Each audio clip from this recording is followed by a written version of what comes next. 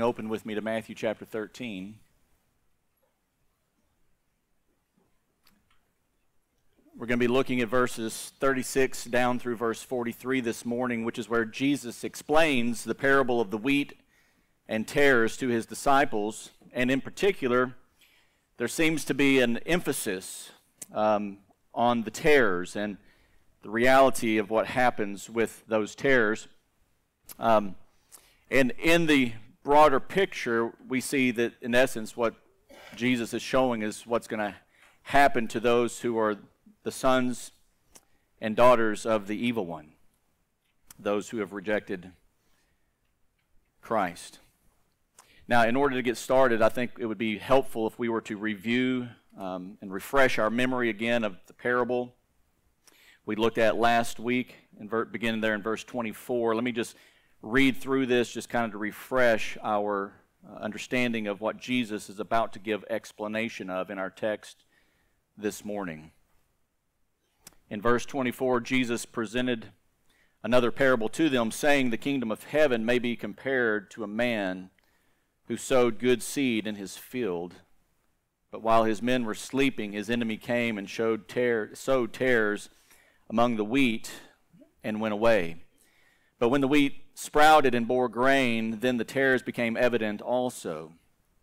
The slaves of the landowner came and said to him, 'Sir, did you not sow good seed in your field? How then does it have tares?' And he said to them, 'An enemy has done this.' The slaves said to him, 'Do you want us then to go and gather them up?' But he said, 'No. For while you are gathering up the tares, you may uproot the wheat with them. Allow both to grow together until the harvest, and in the time of the harvest I will say to the reapers, first gather up the tares and bind them in bundles to burn them up, but gather the wheat into my barn.'" So Jesus shows them here in this parable that during the church age, that's the time between his two advents, the time that we are living in currently, this is going to be a time of worldwide evangelism, when the sons of God and the children of the evil one will inhabit God's green earth alongside one another until the very end of the age. Jesus makes it very clear that the separation of the wheat and the tares here in this parable representing sons of the kingdom and the sons of the evil one, we're going to see that when he gets to the explanation, would only be at the end of the age. So in the meanwhile, they shall exist side by side, breathing the same air, enjoying the same sunshine and rain, eating the same sorts of food, attending the same schools, working in the same factories and offices, living in the same neighborhoods, and sometimes even attending the same churches. And with the lack of outward success in terms of the number of converts in the first evangelistic outing that these disciples had, Jesus sent them out in Matthew chapter 10, and he told them to go and to preach and teach the gospel of the kingdom, and he gave them authority to do miracles like he was doing. And with the lack of outward success that they were seeing, again, with the number of converts that they had, it seems that in these parables, Jesus specifically, and Matthew specifically recorded, there's probably many parables that Jesus spoke of, but Matthew specifically recorded these parables, which seem to be an example of the kind of parable that was given to these disciples for the purpose of encouragement. So that while they are out sowing seed, because sowers do what? They sow. First parable. And so while they are out sowing and they're not seeing much in terms of a harvest of souls, not get discouraged. These next several parables seem to be an encouragement to give these men and the rest of Christ's disciples, who will then for the rest of their lives devote their lives to a purpose other than their own purpose, which is a purpose God gave them, which is what? The fulfilling of a great commission. The purpose of being sowers who sow seed all the days of our lives, praying for God to cause growth, but all we can do is sow seed. Amen? That's all we can do. And so Christ is calling these men, and he's calling us as his disciples today to commit the rest of our lives believing in the gospel of Jesus Christ, and that we need to be sowers of seed all the days of our lives. And if the example that we see from Matthew 10, 11, and 12 in the lives of the disciples is any example of the kind of productivity that we may see as sowers who sow the seed, we might need encouragement. What do you think? We might need to be reminded about the end while we are now living in it. Have you ever heard someone say, I know who wins, I've read the end of the book? You ever heard that one? I think it would be similar to say, I know who wins, I've read Jesus' parables of Matthew 13. You're in essence saying the exact same thing. Now, we may not see it with earthly eyes. I asked you last week, when you look at the world out there, does it look like Christendom is taking over the world? Not even close. And you see why we then need to be individuals who are not looking with earthly eyes, but with eyes of faith. Eyes of faith who see in the Word of God promises, yet unfulfilled. And then the courage of conviction to grab hold of those promises and to not let go, regardless of what the eyes tell us. Because these ancient words are telling us something completely different. And so far, if you check the record, he's never wrong. So what would make you think that he's going to be wrong on that second advent? He promised a first advent. Did he come? He did. Changed the world. That's why we're gathered here today. The entire world's clock system is changed on birth of Jesus Christ. He came, and you can know for certain that he is coming again. So we need to be those who are giving our lives to the advancement of the building of God, one sowed seed at a time. Are you in? Are you playing for the winning team? When you're out there in life and you're playing, the Apostle Paul had a tent factory, and he made tents for the purpose of earning money to support the work of the ministry that he was engaged in. Therein is the game of life for the believer. We should not be confused at all as to why we are here. This planet and everything on it is temporal and is fading away and will pass away, and you can take nothing with you when you leave.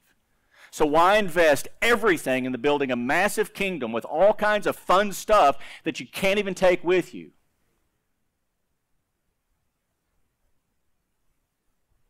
What would it profit a man if he gains the whole world, loses his soul? No profit at all. And we know who wins. I used this quote last week from MacArthur.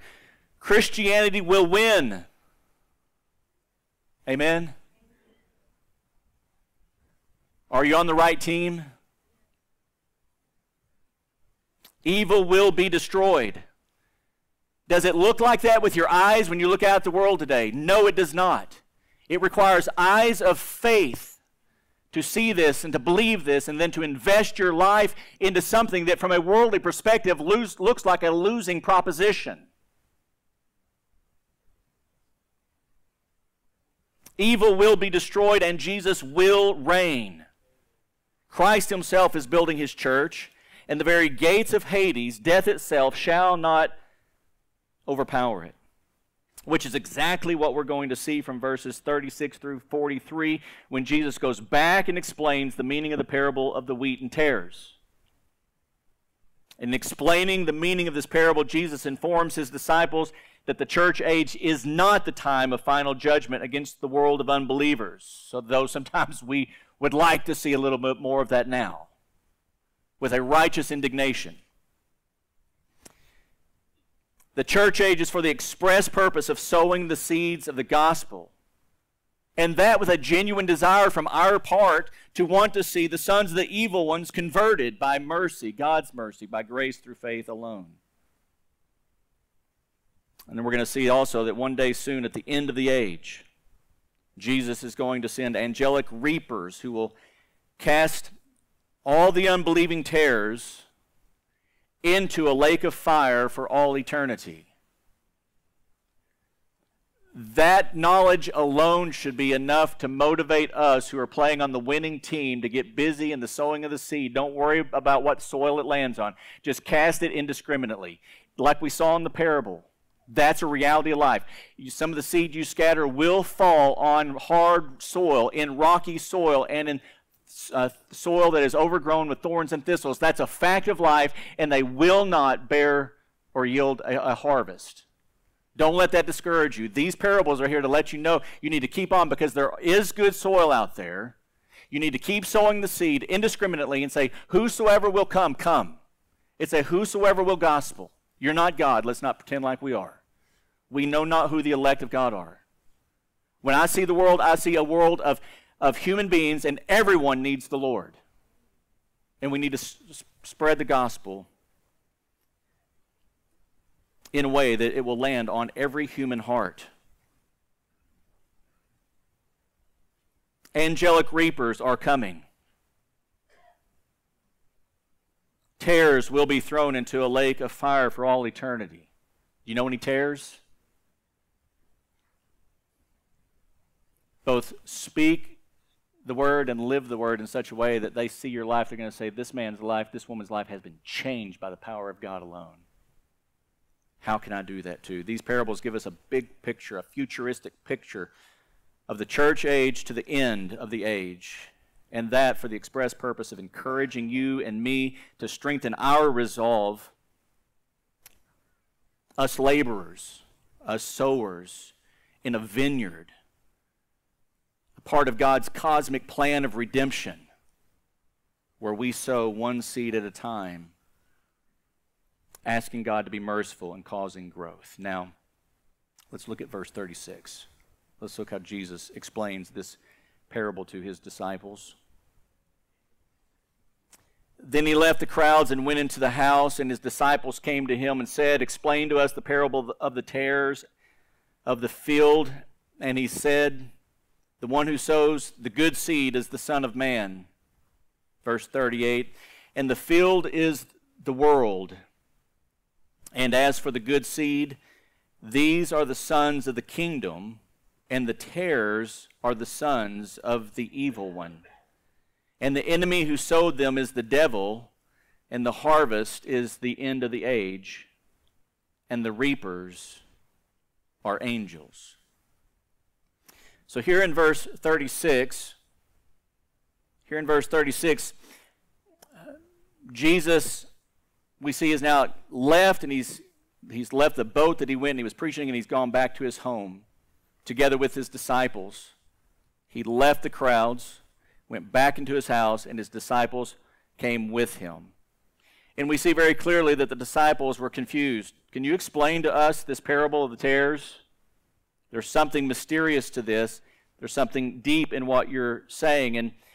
And it seems that this in and of itself is a great explanation of how Jesus said to those, remember the first parable, to those whom have been given, even more shall be given to them, but to those who have been given, even that the little they have will be taken away.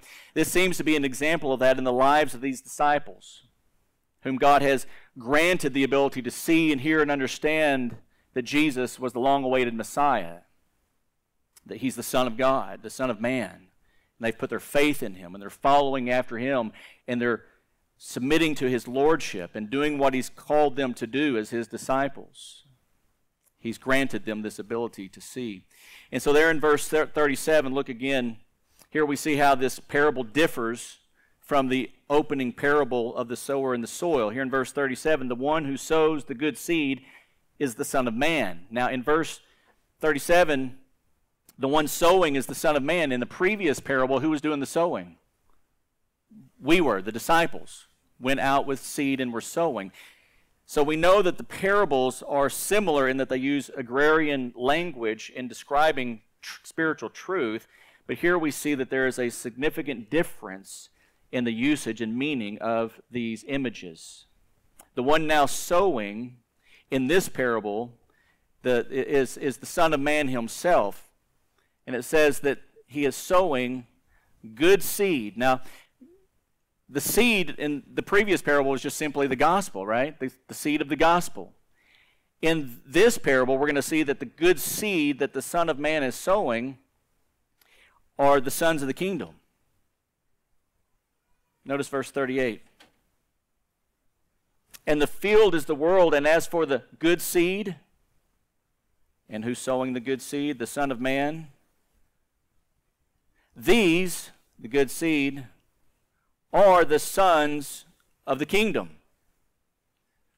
So it would seem that what's happening is, as from the first parable, the disciples go out and they're scattering the seed. It falls on a variety of soils, hearts, and the good soil, the good hearts that it falls upon that yield the 160, 30, it seems that the Son of Man is the one, by grace through faith, through God's mercy alone, is redeeming those, and he is then planting this good seed, these sons of the kingdom, in his world. The field is the world in which we're living currently to be doing the work of ministry. So, and the field is the world, and as for the good seed, these are the sons of the kingdom. If we're here as believers in Jesus Christ this morning, we're good seed that the Son of Man planted in his world. The gospel seed landed on us, and he caused it to grow. Some 100, some 60, some 30, by God's amazing grace.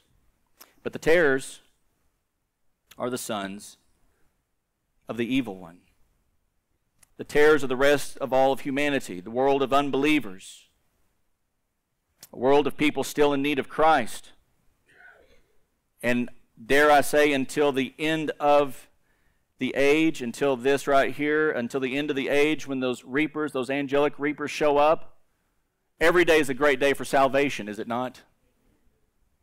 And so just because somebody that you preach the gospel to rejects it at first, maybe you move on because you've done it 2 or 3 times in a row. Maybe God will send somebody in behind you to water that seed, or to replant a new seed and to water it. You never know when God may, by his grace through faith, cause another tare, as were some of, or all of us, and become planted as good seed, as sons of a kingdom here in this world. And so we keep sowing the seed. And the enemy who sowed them, the enemy, this evil one here, is the devil. Now, I got so many red lines on here, you can't make sense out of it. Makes sense to me. Hopefully you can follow this, right? But the evil one here, and the tares are the sons of the evil one, the devil. That's language that we're not real oftentimes comfortable with. Most unbelievers, if you were to say to them, you're a son of the devil, they'd be like, what are you talking about? I'm a son of my mother and father, right? I mean, they're blinded to spiritual realities. So this truth isn't for them to see and understand. This is truth that we as believers are going to be able to perceive and understand and know. That unbelievers have a father, their father the devil, and they do his bidding. He's the prince of the power of this air, the culture in which we live, the cultural air in which we breathe. And have you noticed how vile and corrupt and disgusting it is out there when you just get into the internet world?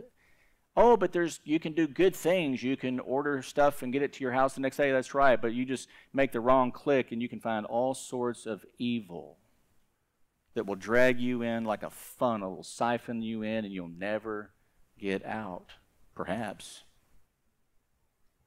There's all sorts of evil, and the evil one, the devil, is the father of these. And at the end of the age, there in verse 39, they will be reaped. Now, where do we see this language at a more, at an earlier time in the revelation of God's Word? I showed you this last week, but in Genesis 3. Remember this from last week? After the fall into sin, the serpent deceived Eve. She eats the apple. Adam eats the apple. God renders a curse. And here the curse, the Lord God said to the serpent, because you have done this, cursed are you. more than all cattle, and more than every beast of the field. On your belly you will go, and dust you will eat all the days of your life. Now notice verse 15 in particular, and keep in mind this context that there are sons of the kingdom and there are sons of the evil one. And I will put enmity between you and the woman, between the serpent and the woman. Enmity between the serpent and the woman, and between your seed, the serpent seed, and her seed, the woman's seed. There's going to be some kind of a cosmic enmity and strife between the seed of the serpent, this evil one, and the enemy who sowed them is the devil. The tares are sons of the evil one. All the way in Genesis 3, it was told that there was going to be a serpent, the devil, who was going to have evil seed that was going to be on this earth, people, and there was going to be enmity between the seed of the woman and the seed of Satan. And contextually, if we bring this forward in the fullness of time, the seed of the woman was seen and fulfilled in the birth through the promise of Jesus Christ. And we see here that Jesus Christ, as the Son of Man, what's he doing? He's sowing his kids. He's sowing his good seed on his earth, who are sons of the kingdom. There's going to be perpetual enmity between the sons of the evil one and the sons of Jesus Christ that come forth from this seed, who by mercy and grace are redeemed into the kingdom of God forever and ever. But again, we've read the end of the book. We know who wins, right? Now, we read the beginning of the book, and we know who wins. And you shall bruise him on the heel, and he shall bruise you on the head, and you shall bruise him on the heel. A head blow is a death blow. A heel blow is not a mortal wound. Jesus was wounded at the cross, but he rose victoriously. O death, where is your sting? Death, where is your victory? It's been swallowed up in grace. Okay, so we know who wins because we read the beginning of the book, or the end of the book, or the parables of Matthew 13, right? Exactly. So we see in Jesus' teaching that through the sowing of the gospel seed that falls on good soil, bringing many sons and daughters into the kingdom of God, which, as we all know, is the sovereign work of God. We can't save anybody. It's the sovereign work of God. We plant, we sow, we water. God causes the growth. So in this parable, Jesus sowing sons of the kingdom in the world is his strategic plan of planting kingdom kids exactly where he wants them during their stay upon the earth for the express purpose of doing the work of ministry, which is, again, seed sowing. So if you ever think that perhaps you're here for who knows what particular reason in Oklahoma, I don't like Oklahoma. God has you here, and while you're here, listen, you're his workmanship. Ephesians 2:10. You're his workmanship, created in Christ Jesus for what? For good works. For good works, and it's without question that the good works spoken of here most assuredly would include the work of the sower. Without question. Other things, sure. But without question, it's going to include the work of the sower. And what do sowers do? They sow. What do they sow? They sow the seed in obedience to their master. We sow the good seed of the gospel of Jesus Christ. Everywhere we go, on every soil, every human heart possible, whether it's hard or rocky or thorny, that's not ours to decide. We scatter the seed, but we know that Christ will build his church, and that seed will fall on good soil, some 100, some 60, 30, and he plants that good seed as sons of the kingdom in his world, and he builds his church doing this. And this is why it seems the Apostle Paul said later in Ephesians as well, in Ephesians chapter 4, when he structured the church the way he did, he gave some as apostles, some as prophets, and some as evangelists, and some as pastors and teachers for the equipping of the saints to do the work of service. Again, without question, with this work of service, though there's a multiple number of things it could involve and does involve, being sowers is without question a part of the work of service to the building up of the body of Christ. It's without question that would be included. So the question remains is, are we, as God's kingdom kids, are we going out as sowers who sow? It's what we're called to do. That's why we are here. We know who wins because we read the end. Our eyes are telling us one thing, but our hearts through the Word of God is telling us something completely different. And so we get engaged and we invest our lives in something that from a worldly perspective seems like a losing cause, but we know that in the end, Christ wins. And we gladly give of ourselves. We gladly give away anything in order to be a part of that work of God. So again, this parable teaches us that the church age is not the time of final judgment. That time is coming. It's a time of sowing gospel seed.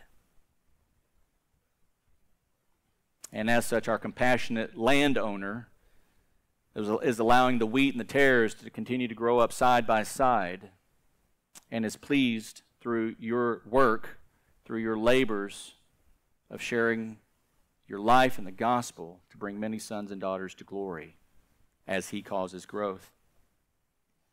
Remember what Jesus said in John chapter 6, that as many as the Father has given him, he will not lose one of them. Yeah, well, I don't have John. There we go. All that the Father gives me will come to me. And the one who comes to me I will certainly not cast out. For I have come down from heaven not to do my own will, but the will of him who sent me. This is the will of him who sent me, that of all that he has given me I lose nothing. And notice the language here at the end of verses 39 and 40. But raise it up. When? The last day. Reapers, angelic reapers, they're coming. There's going to be a great reaping of the church of God. We call it a rapture, and there's going to be a great reaping of tares on the last day. For this is the will of my Father, that everyone who beholds the Son and believes in him will have eternal life, and I myself will raise him up on the last day. Again, not one wheat stalk can be left behind. Not one. For all that the Father has given to the Son will come. He will lose none. He said that in verse 37. What did he say? What did he say, Ben? Well, he said, I've come down from heaven. I'm looking for not to do my own will, but the will of him who sent me. That's 38. I said 37. You got to get the right verse, Avery. And all that the Father gives me will come to me. These are deep mysteries in the Godhead. We sometimes trifle and wrangle over words trying to understand and hedge it one way or try to hedge it another way for some particular purpose that we may have about our view of God. That wouldn't be fair of God if he actually had elect. Shouldn't he just make it equal for everybody? Just make salvation a possibility. Save nobody, just make it a possibility and then leave it up to us? Well, the bad news is if he did that, none of us would respond. Not one. Because of total depravity, we're dead in our trespasses and sins. No one would come. So God, in his mercy, in his decretive will, he determined some. It's just what is. But what is it about the human heart that kind of doesn't like that? There's something in there that even causes us who claim to be on the team, the winning team, to try to push away from this kind of stuff and even keep us from going out and sharing the gospel. and just kind of believing that God's going to save whoever he's going to save. I mean, I said that backwards. That God's not going to save those, that we have to be the ones that actively get out there and do it. I was saying it on the reverse. I caught myself. Completely confused now? I hope not. Let me restate that. It causes some of us to take the wrong attitude and say, since God's going to save who he's going to save, there's no need for me to go out and be a what? A sower. If it's all deterministic and God's going to do what he's going to do, then why does he even need me to sow? I can assure you that's not the way the heart of a child of God talks. And I can assure you that's not the way the heart of a child of God should even think. And we know this. Why? Because we read the Scriptures. This is what informs us.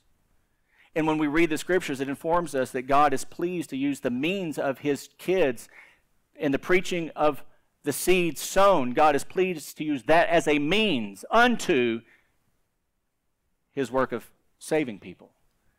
He doesn't just randomly, without the sowing of the seed, save people. He needs the likes of us to go out and be active evangelist disciples who are sowing seed indiscriminately and pleading that everyone would come.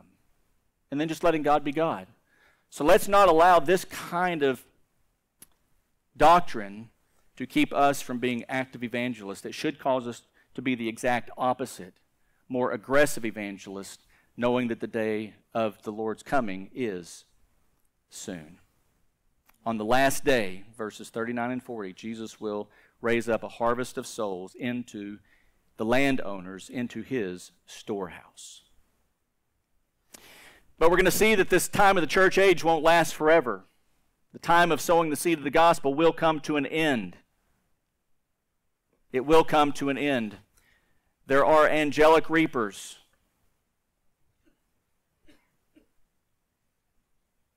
Come on, Averett, here we go. There are angelic reapers, and they are going to gather a harvest of the evil one who sowed his kids in this earth, and they will be thrown into eternal punishment forever and ever, which is why we must do all that we can this side of that great angelic harvesting to first make all the more certain, if you will, of our own choosing and his calling in our own lives. And then secondly, to make certain we're about the business, the Lord's business of fulfilling his great commission of calling people to faith in Jesus Christ and to live under the lordship of Jesus Christ.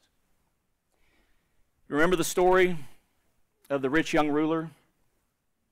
He asked Jesus, "What shall I do to inherit eternal life?" Jesus tells him, you know the commandments, do not murder, do not commit adultery, etc. He kind of lists them off. And he tells Jesus, all these things I have kept from my youth up. And so Jesus, who knows the hearts of all men, tests this man with an issue of lordship. Now we have to keep in mind, obviously, Jesus already knows the true condition of this man's heart when he's in conversation with him. He knows this man's not truly converted. And he shows this to be true through a test of lordship that he puts before the man. And Jesus does this by telling this rich young man that there's still one thing that he's lacking. So this is a really good guy. If you haven't noticed, he's a really good guy. I've kept all of these things. I've done all of the law. I'm a really good guy. I'm not a bad guy. I'm a good guy. My good is going to far outweigh any bad that I've done. As a matter of fact, I can't even think of any bad things I have done. That's how good this good guy was. But then Jesus tells this rich young ruler there's still one thing lacking. Just one thing. Jesus said, go sell all your possessions and give to the poor, and you will have treasure in heaven. And then come, follow me. The lordship test. Because truly converted hearts, hearts of good soil that yield the 160-30, converted hearts can see and hear and know that it's foolish, again, to gain the world if it costs you your soul. Converted hearts would never allow just one thing to keep them back from following Jesus. A converted heart would never allow just one thing to keep them from entering the kingdom of heaven. This rich young ruler, what did the text say about this man? It said that he went away saddened. and grieved, for he was one who owned much property. There was something in his heart that he loved more than Christ. There was one thing that he loved more and could not let go of and relinquish in order to truly follow Christ. This was a really good guy. This was about as good as they get. One thing. This man went away saddened. In this story, this man, in lacking just this one area of his life, unwilling to submit to the lordship of Jesus Christ, in one besetting sin, his love of wealth, was potentially going to keep this man from the kingdom of heaven. Now, we don't know the end of this man's story, his life. Perhaps later on in life, he got a mile or two away and he was like, what am I, an idiot? Well, of course, I should give up everything. Oh, those are the parables for next week. We'll get to those parables next week. The value of the gospel, the value of the seed in comparison to all things. You would sell and give up everything to possess this one thing. See, we'll get to that next week, but my encouragement for us all this morning is to make certain that there's not anybody here that's got one thing, perhaps, that they're holding on to, one love in your heart.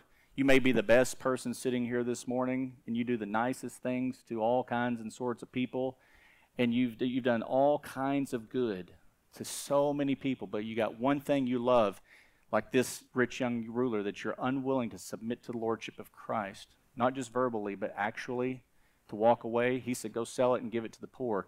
Do away with it. It's a doing away with the thing, not just metaphorically speaking. He said, do away with the thing and then come follow me. One thing.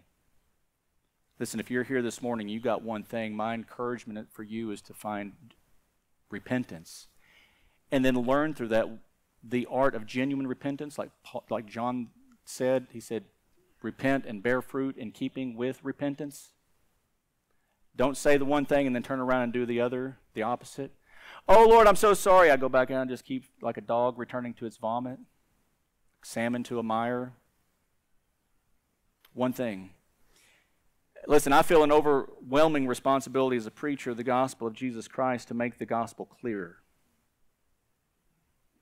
and to make the gospel life all the more clear, so as not to give anyone here or ever that comes through these doors a false sense of security, a false sense of being saved, and if in fact they truly aren't.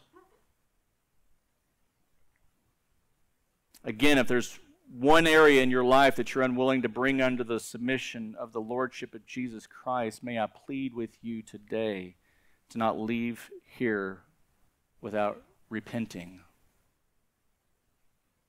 and moving away from and turning and running to God and doing whatever you have to do. Sell the property, cut off the hand, pluck out the eye, whatever it takes. Get rid of that one thing. Because such individuals, it says on many occasions, will not inherit the kingdom of God. On one thing. Don't tell me about how many other great things you've done. If you got one thing that you know you love more than Christ, and you know that not by what you say, but by what you do and your actions that speak louder than the words. Don't leave here today without resolving that. Die to your flesh. Give it up to God. Leave here today with a greater assurance that you are going to follow hard after Christ, the gospel life. That's not how you get saved. It's evidence of genuine salvation. Genuine salvation is by grace through faith alone. It's a free gift of God. It's not as a result of works, lest any man boast. But God has kind of rigged the system in such a way that those that are the good soil that bear the 160-30, the Word of God tells us that you see that a person is justified by what they do. It's kind of rigged the system that way. For us down here on earth, because we're not God, we don't know the mind of God, but we have eyes to see.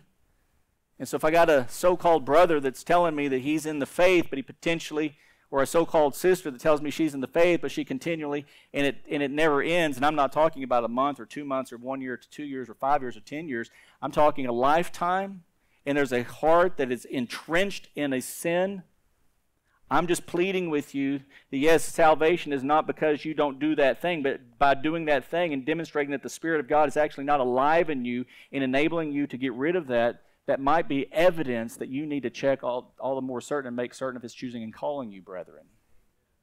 That's all I'm saying. And so, in light of that, I have an assignment for you today. Where is my assignment? Right here.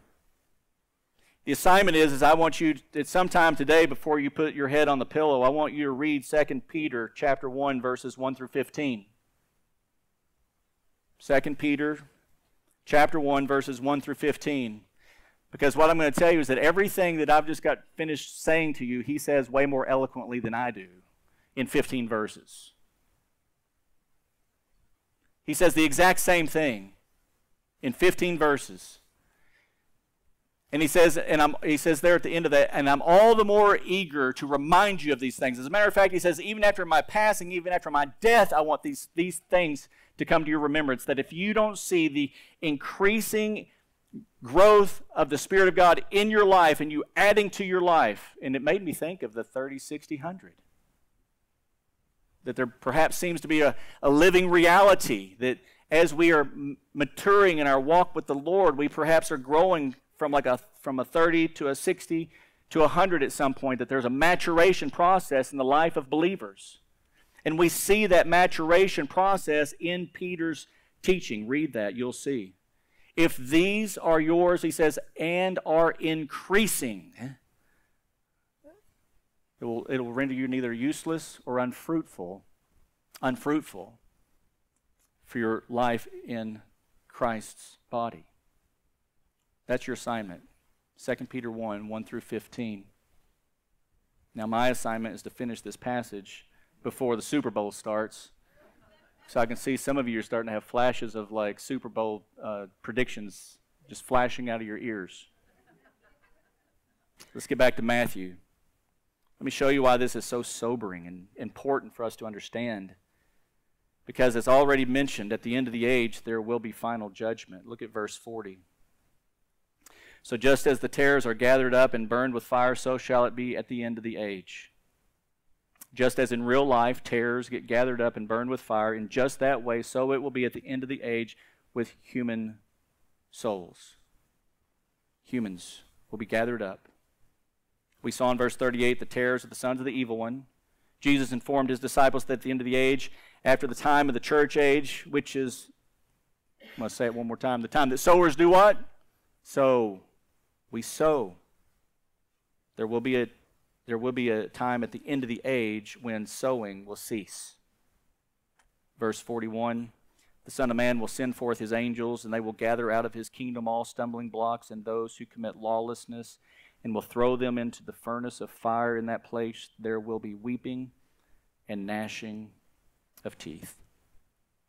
These two verses, 41 and 42, while somewhat complex, are really saying something very simple and plain to understand.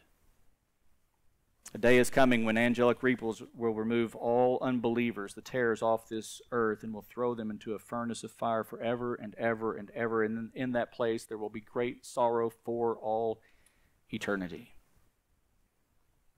That's the simple teaching. Now it's kind of packed. There in verse 41, the Son of Man will send forth his angels, and they will gather out of his kingdom all stumbling blocks and those who commit lawlessness. So if you're a note taker, because I don't have time to do this morning, I was going to do something like this and come over here like this and then go like that, and then I was going to read for you Revelation chapter 14, 17 through 20 as an example of what verse 41 in our passage was looking like. I just don't know if I have time to do that. It's already 11:16, and these kiddies back here sometimes get a little restless. So assignment number 2, right, verse 41, we see verse 41 playing out in, and this is very loose. This isn't I wasn't going to do an exposition here in Revelation, but I think you'll get the gist when you just read it. I was just going to read it to you, and you would feel this. In 17 through 20, we see verse 41 playing out. a gathering out of his kingdom, stumbling blocks, and those who commit lawlessness. Trumpets, the trumpet judgments and the bowl judgments, beginning in Revelation chapter 8 and moving forward. And we also see that verse 41 being played out in Revelation chapter 19, verse 11 through 21. And we see that same language when we get down here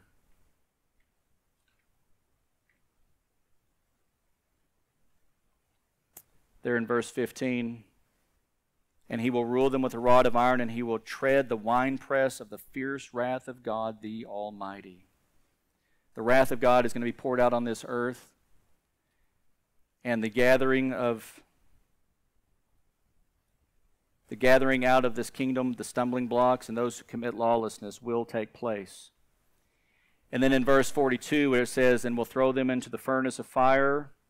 In that place there will be weeping and gnashing of teeth. We see that very clearly. Just go over and read, when you get a chance, read Revelation chapter 20, verse 11. And this will kind of give a playing out of what we see there in verse 42, at the great white throne judgment. Then I saw a great white throne, and him who sat upon it, from whose presence earth and heaven fled away, and no place was found for them. And I saw the dead, etc. So when you get all the way down to verse 15, and if anyone's name, Tares, was not found written in the book of life, he was thrown into the lake of fire. We see verse 42 of Matthew 13:42.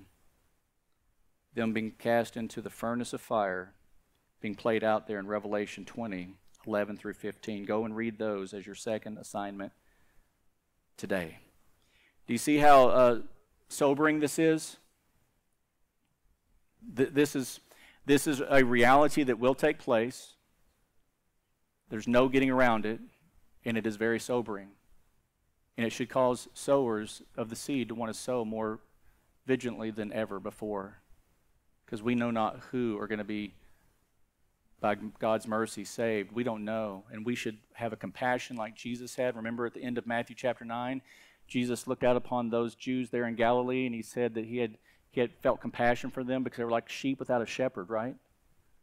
He had compassion for them. And he said to his disciples, pray that the Lord of the harvest would send out laborers. And then in chapter 10, what did he do? He sent them out as laborers. The disciples were sent out as the laborers to scatter the seed. First parable, Matthew 13, the first parable.